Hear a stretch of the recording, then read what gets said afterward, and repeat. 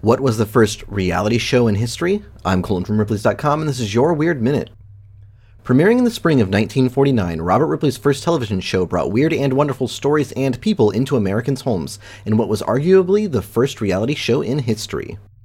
Airing on NBC and hosted by Ripley himself, he introduced exotic guests and artifacts, drew for the camera, and reenacted unbelievable moments while interviewing the real-life people behind them. Unfortunately, Ripley's 13th episode would be his last. Ironically, while discussing the funeral hymn Taps, he suffered a heart attack that would later prove fatal. His legacy would be revived, however, with shows hosted by Jack Palance and Dean Cain, a legacy that will once again be renewed in 2019 as a new Ripley's Believe It or Not show hosted by Bruce Campbell makes its way to the Travel Channel in honor of Ripley's Believe It or Not's 100th birthday. For more strange stories and for more information about the television premiere, keep your eyes on Ripley's.com. Rate the Weird Minute if you haven't already, and tune in tomorrow for another Minute of Odd.